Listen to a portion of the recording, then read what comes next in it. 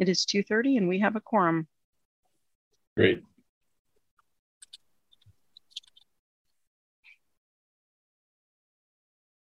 Everything good on your end, Kurt? Yes. Okay, you're ready. Okay, let's call the meeting to order then. Do we have a lot of folks from the public? Anybody there? Nobody is here in person. I do not see anyone online that I identify as public. It's all people we know. Okay, so we probably don't need introductions and no public comment. So first item then would be to approve the minutes of the last meeting, July 5th. Can I point of information for you first? Do you want to do roll call? So we verify our quorum. We usually do that. And I have a few rules we usually go over for our hybrid meeting. Okay. Okay. Let's do that. Thank you. Okay. Yes.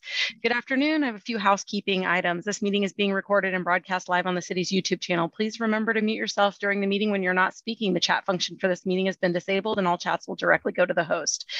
Unless you're participating during the meeting, please turn off your video. This will allow active meeting participants to be seen on screen. You will still be able to hear the meeting when you're participating. Please turn your video on. If you have any trouble, you can send me a chat. The MPO reserves the right to mute or turn individuals off to minimize distractions during the meeting. And now I will turn the meeting over to Paul to do a quorum roll call. Thank you, Jessica. Crick. Here. Dowling. Here. Cronin. Here. Gentry. Here. Quisenberry. Here. Rodden. Sanford. Voigt. Here. Weigel. Here. Okay, we do have a quorum present. Okay, thank you. Jessica, I do not know how you can read that fast. Do my best. Is it pre-recorded and you speed it up? Okay. Let's look at the minutes from the last meeting. Does anybody have any comments or is there a motion to approve the minutes?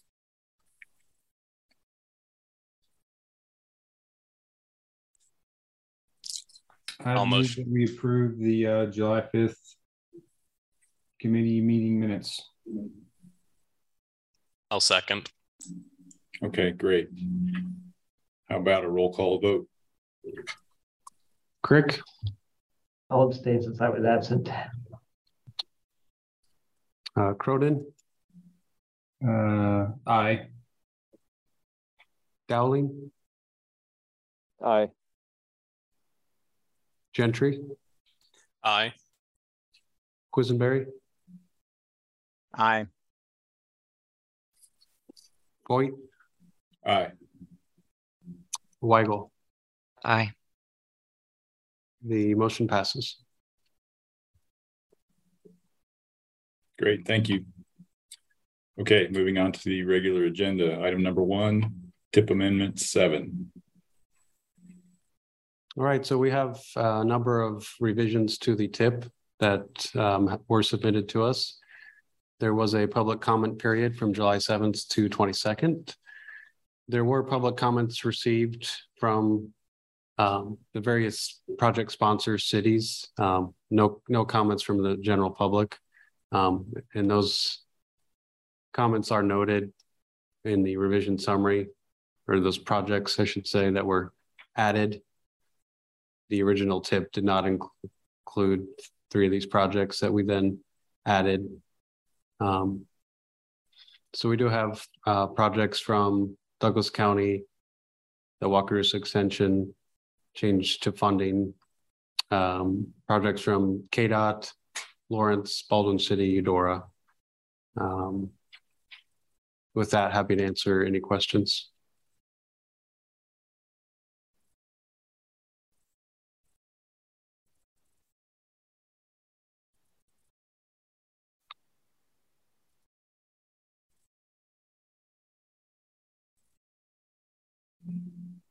All right, does anybody have any questions?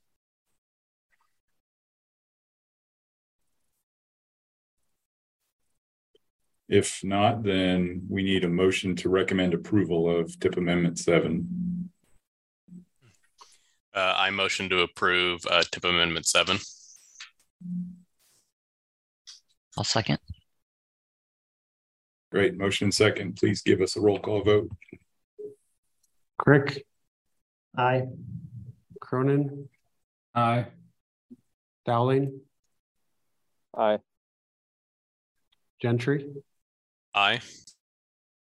Quisenberry, Aye. Rodden. Oh, sorry, nice, not present. Voigt, Aye. Weigel. Aye. The motion passes unanimously. Great. Item number 2, limited English proficiency. What do we want to do there, Jessica? Yeah, I'm looking for consideration to recommend approval of our updated limited English proficiency plan. This is a planning document that the MPO updates that includes a 4-factor analysis that's federally required to document how we will engage people who have limited English proficiency in our transportation planning processes. I'm going to highlight a couple things for you that just of note to the region that may be relevant, that just insightful to this process. So Douglas County has 0.7% overall of population 5 years and older that speak English less than well.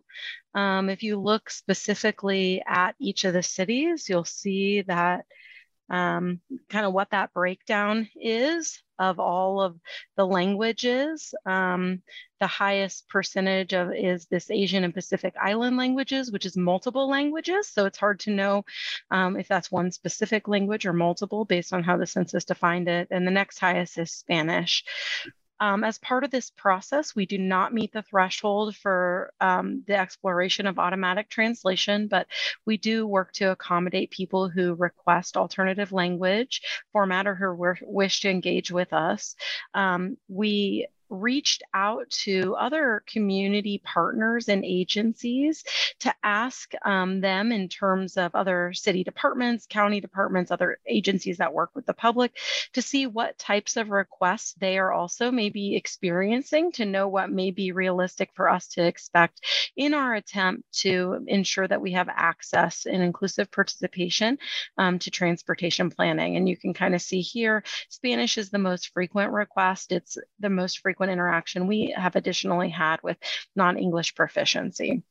So we show that here. You can see the list of all the agencies we asked in the appendices. We talk a little bit about our availability and resources. Additional resources and funding do not come along with our obligation to accommodate limited English proficient populations into our transportation planning process. And so we recognize that translating all of our documents is potentially cost prohibitive. And so we would want to very intentionally translate the things that are of the most significance and importance to people. We documented a little bit our commitment to doing this in terms of making I Speak cards available at public engagement opportunities. So we always have these in our chest of when we take out surveys to do engagement or in our binder at our office. And then we have different language measures that are available to us all the way from just online written translation at from a browser to a telephone translator for verbal conversations. And then additionally, we have used translation services or in-house staff or staff at other divisions to do some translation of survey work for us. And we talk about that later in the plan in terms of the work that we have done to recognize, you can see where people have notified us of that, but of where we have received requests. So we have translated, I think, 3 of the most recent survey in the most recent planning processes that we have done. So that would be safe routes to school planning, the transit route redesign work that we partnered with Florence Transit on, and the transportation Education 2050 survey. All three of those surveys were translated into Spanish. Two of those surveys were translated not based on the request of a non-English speaker, but based on the request of agency who believed we needed to do that outreach. And T2050, we received a request asking if we had something available in Spanish, and we translated it, but then we didn't get any responses in Spanish. So even after notifying that person that we had then translated. So we kind of inform you of that process, and we would continue to meet the intent of the plan, which is to accommodate and be inclusive of non-English speaking participants. We even found in the Safe Routes to School process that oftentimes we engage with the non-English the ESL parent group, and found that even though we had translated the survey, they had worked with their group to provide us responses back in English. So as part of the work to also learn to speak English and integrate in that. So we have a process for complaints if people feel we're not following that. And this is just an update to our plan. So not a lot has changed. Mostly, I just mentioned the things I mentioned would be the highlights of what you would see as different in this planning document. But we're looking for recommendation of approval for this updated limited English proficiency plan. Be happy to entertain any questions you may have. Okay, comments or questions?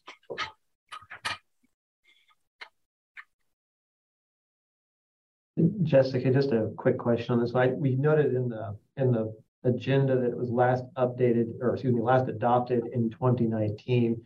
Is there a sunsetting with the LEPs that require them to come back every so often, or is it just kind of as we start to go through processes, we update them to make sure they're as relevant as can be? We regularly generally update these as close as we can after the adoption of a public participation plan. And I say these because there's also our Title VI plan, and that's our next in line. With workload, we're just trying to kind of address them as we can get to them. And normally we would try to bring as much as we could where we're trying to get through them. And so you could expect to see after this LEP a Title VI amendment or an update at a future meeting also. Thank you. Any other questions? How about a motion to recommend approval? I would recommend approval of the limited English proficiency plan update. I'll second. All right, thank you. Jessica, can we get a vote? What, Paul? Paul, yeah, sorry. Yeah, that's okay. Crick. Aye. Cronin. Aye. Dowling. Aye. Gentry. Aye. Quisenberry. Aye. Voigt. Aye. Weigel. Aye. The motion passes unanimously. Okay, thank you. Moving on to quick updates. 2023 to 26 TIP. All right, so with the earlier agenda item, the amendment to the 2021 to 2024 TIP, that will be our last amendment to that TIP, and policy board will be considering that in 2 weeks. After that is presumably adopted, immediately thereafter, essentially, I will send out a call for projects for our new TIP, using the old TIP as kind of a base template for any projects that are going to remain on there.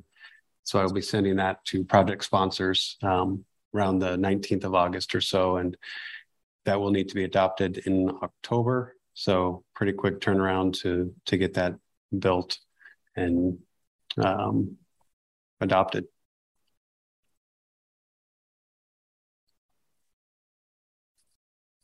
I will point out for information, it will mean that we need to make sure we update the fiscal constraint. So for anyone who has not yet sent us their fiscal information for T2050, we will for sure need it for the TIP. Otherwise, you will not be able to program projects. So if you gave it to us for T2050, we will presumably use that as available resources to tell the story of what needs to be told in the TIP to be able to do fiscal constraint. But I'll just point that out because I know we're waiting for some of you for that fiscal information. I know you're waiting for me, and I've got Laura Glass in our office working on it. Should have it to you quickly. Are you waiting on it from anybody else? Was that just for me? Good. Thanks, Dave. Working on it. I wasn't going to out anyone, so. I've added myself. I'm working on it. Yeah, I know it's important. Thank you. We appreciate that. I'll give a related to quick updates on the Walkers to Drive project with some of the public input that we've heard at both commissions recently. Our county commissioners want to have some sort of a public forum, and in advance of that, they asked for a written document, and I've finished that, and we are waiting to hear from them on what sort of format they want to go forward with, whether it's an agenda item or a hearing or a public meeting. But that's coming up soon. And as soon as they give us direction and we can release our written document, that's kind of the background document. I'd like to get that to all of you so you've got it also, and you can share it with folks. But just want to get, the facts out there for everybody to look at it objectively and respond to the environmental concerns and also respond to the traffic concerns and those things. So just be ready to see that when you see it. So any other business?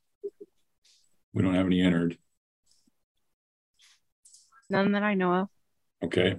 Does anybody else have any updates or information they want to provide? Okay. I think that's the end of our meeting agenda, and our next meeting will be in September if we have items on September 6th. I'll let you know. Yep. Okay. Well, then, thank you everybody for your time and have a good day. Thank you. Bye. Thank you as well.